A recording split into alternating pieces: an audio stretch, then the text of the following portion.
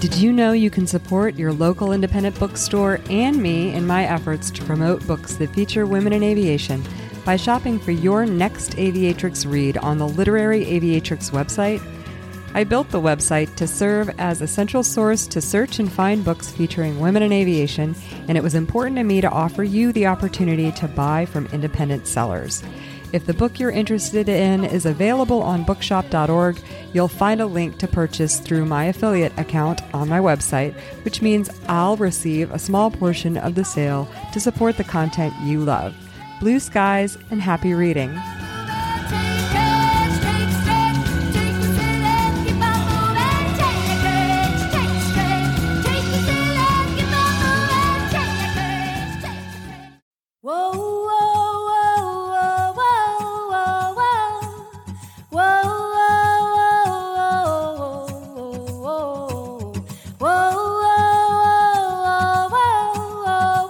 Hello and welcome to the Aviatrix Writers Room. I'm Liz Booker.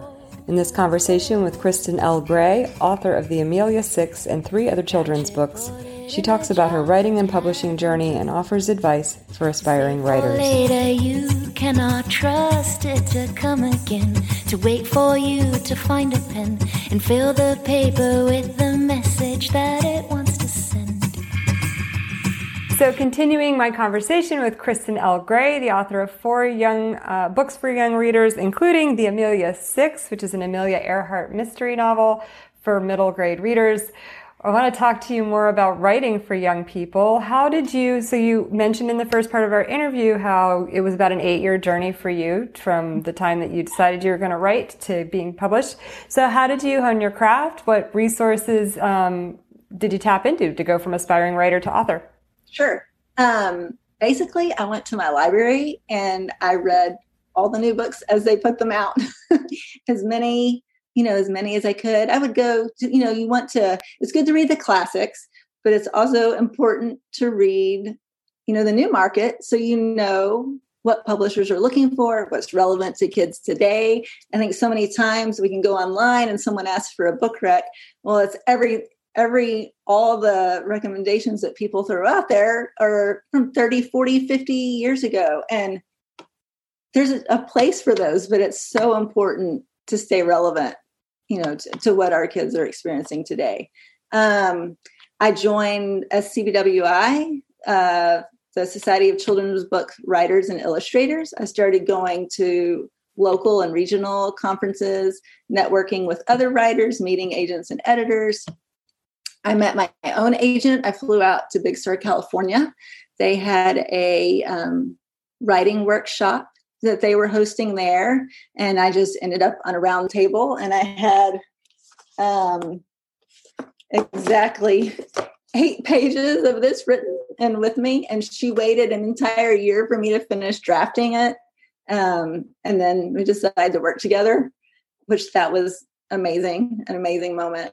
But there are ways out there. At least we have Google now. You can Google how to be a children's writer or how to be a writer. I'm sure you have people that write for adults too. There's because I'm in South Midwest, there's a big annual conference in Dallas, Fort Worth every year. That's DFW Con, I believe, is really respected in the industry.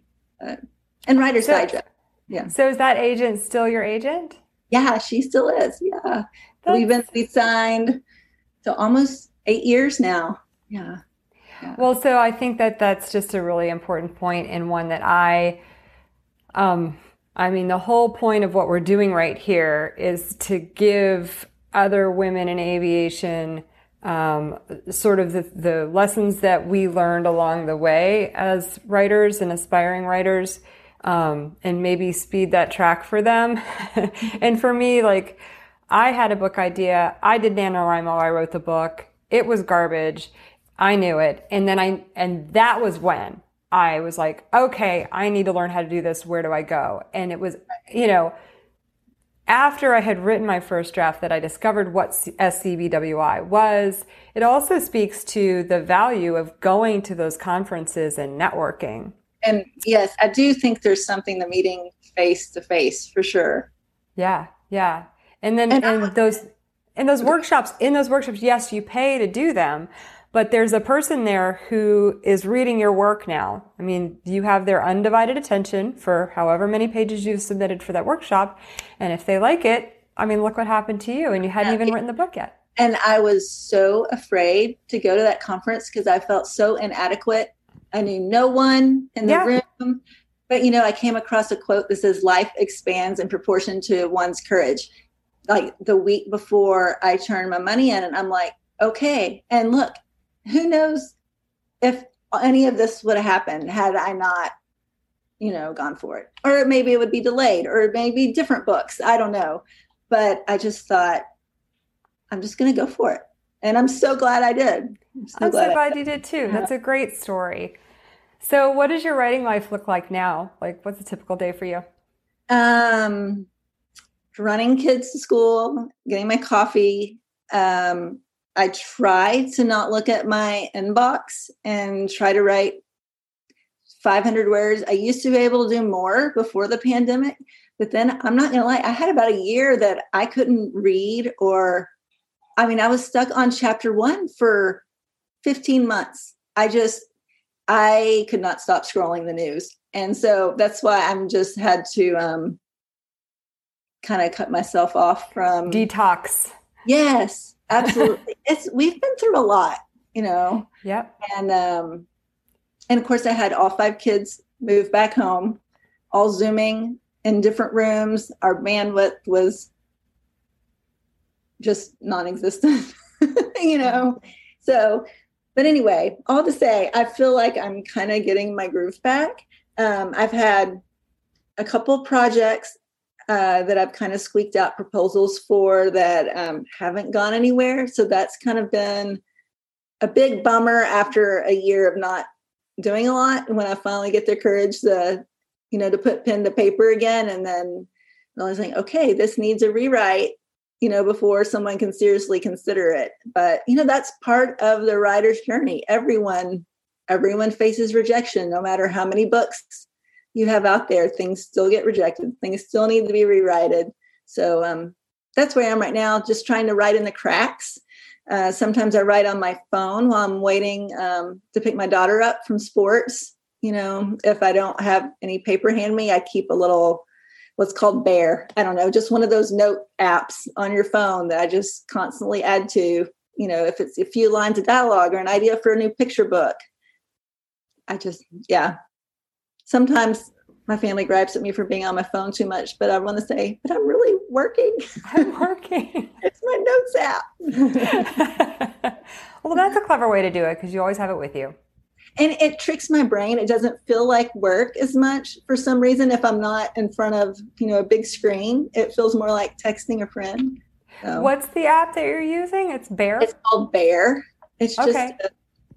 Open, just kind of like you can make a to-do list or anything. And I have about 60 different files on there. It's just empty space and you can just kind of type away. And then when you're ready to get to serious work on it, you just pull out what you jotted down. Or you can send it to email or whatever. Yeah. I am still an analog girl. I carry around a bullet journal.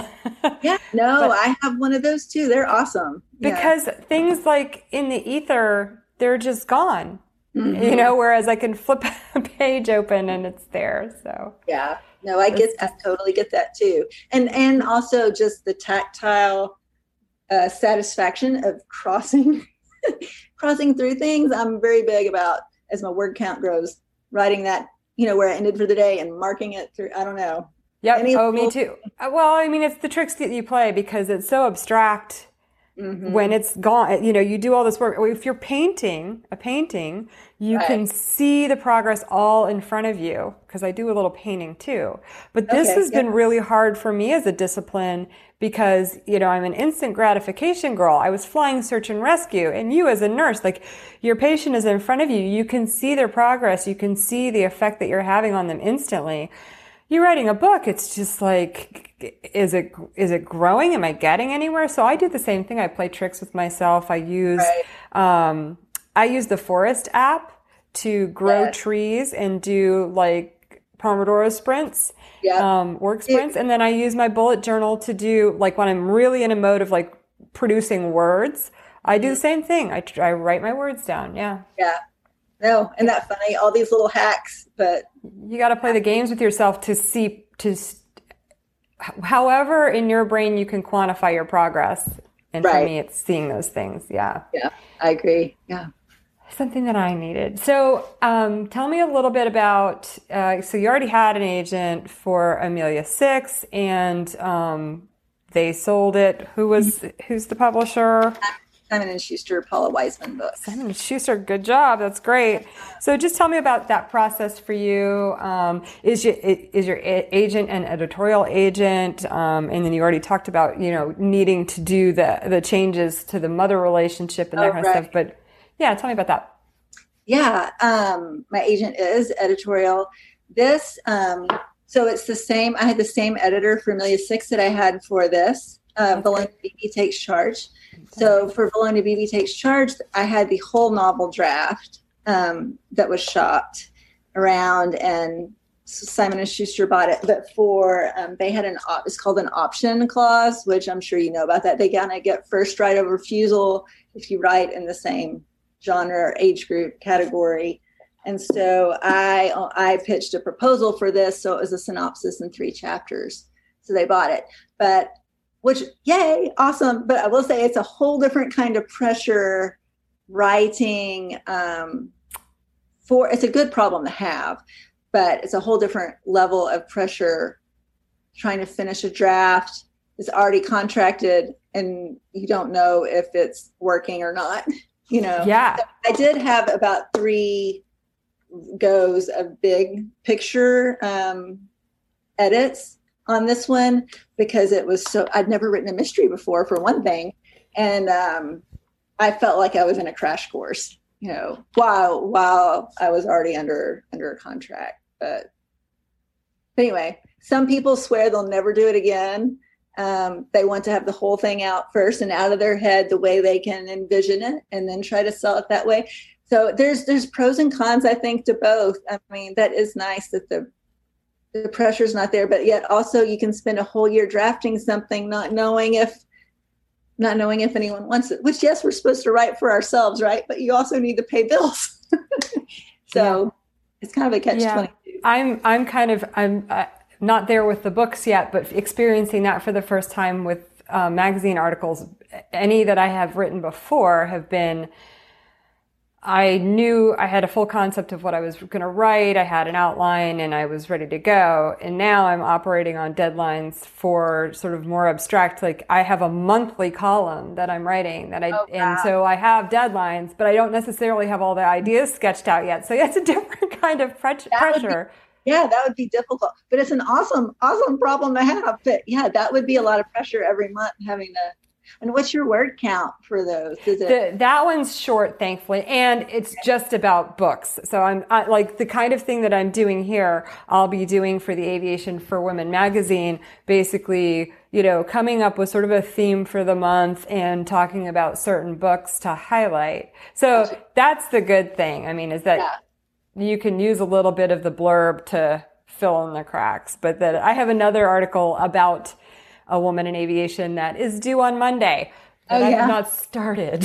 Yeah, I know. I kind of have the sketch if I have it tomorrow. That's all I'm going to do. Yeah. No, but I'm the same way, especially if a deadline's looming and things. Then I have a big month-long calendar. Things start getting the axe, even showers sometimes, Exactly. Like I'll have to wash my hair on Tuesday. So tell me a little bit about book promotion. This has been really fascinating to me to hear all the different perspectives and the different ways in which publishers are or are not supporting book promotion. So tell me about your experience. It's been very strange because of COVID. The Amelia 6 was my first book that I was actually going to be sent places by my publisher. The other books, I arranged my own book tour, mini book tours, whatnot. And so that was a big bummer. But Zoom's been great. Being able to talk with you, Liz, and other, into little bookshops or book clubs like yourselves and schools. In some ways, I've been able to travel, more than before.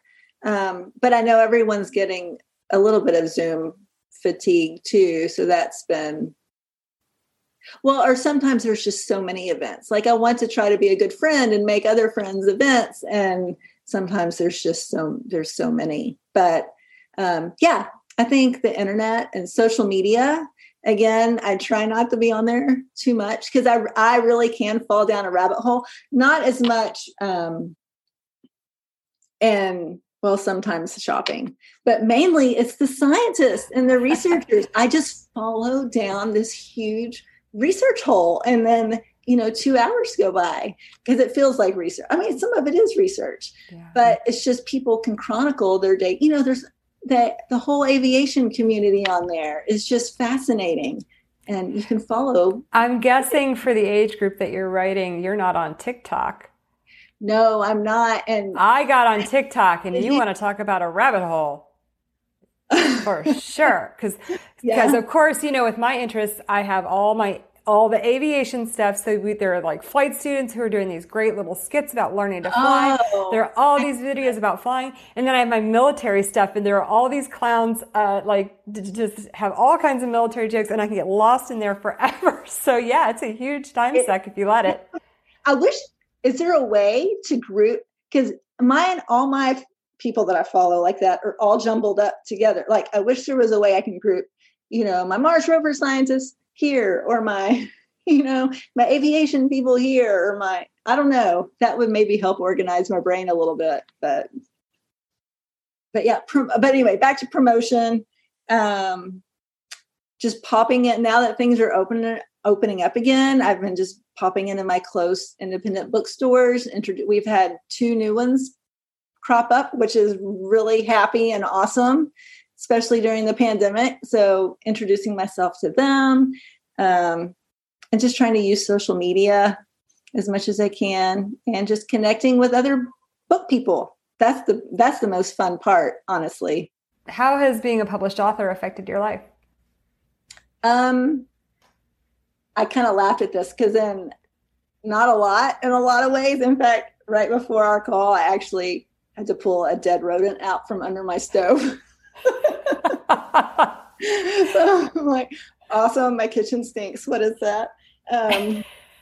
But in other ways, my friend group has absolutely expanded. I've learned so much, met so many interesting, fabulous, smart, articulate people that I would just be really crushed to ever have to leave the industry. It's even as hard as the business side gets, it's the people that keep me here and the kids. And the kids are amazing. The readers are amazing and smart and brilliant and funny and inspiring. But it's the people I've met along the way, and just how we are all helping each other and learn from each other. And everyone has something to offer if we just sit and listen. And I think, and most people are genuinely want to be helpful. Like, the caretaker at the museum, the scientists I've met at NASA, people really do want to help, to help and share their stories. So what advice do you have for anyone who is considering writing for children and young adults? And I also wanted to ask you if you have any favorite craft books that helped you along the way. Oh, good question. Craft books, Bird by Bird by Anne Lamott, which is a big one. Story by Robert McKee. He's actually screenwriters. I've learned so much by studying screenwriting as far as plot. Plotting is very difficult for me. I am a about some things in my life, but I think it's my research brain that I love. I can get focused on tiny little nuggets of really cool facts and then zero in on that and not see the whole big picture. So the book Story and studying movies and film have actually been really helpful to me as far as plotting. There was one more I was going to say.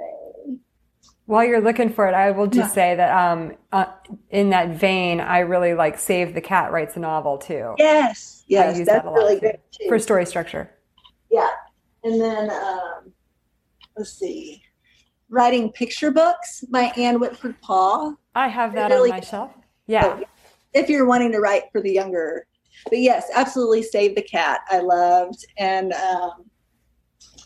this one for kids, Dear Genius, by Ursula Nordstrom. She's the editor that signed E.B. White. And anyway, lots of great classics. And it's basically their letters back and forth, but it's a hug of a book. And, you know, you learn a lot about the editorial process. I don't know, as you're reading, but it's one of those good, just keep by your nightstand. If you're down in the dumps, just pick it up and read a few pages, and it's just really uplifting and funny. She's really funny to boot. Those are great recommendations. And how about your advice for aspiring writers? Oh, read as much as you can, everything you can, write as much as you can, carry a journal, keep your eyes and ears open, pay attention to the world around you. Nothing is too small to be included in a story. But most importantly, your story matters, and only you can tell it the way you can. Yeah. Awesome advice. Kristen, Thank you so much for your time and your expertise. And thanks for sharing your story. And again, thanks for the Amelia 6. I appreciate it. Thank you, Liz. I appreciate it.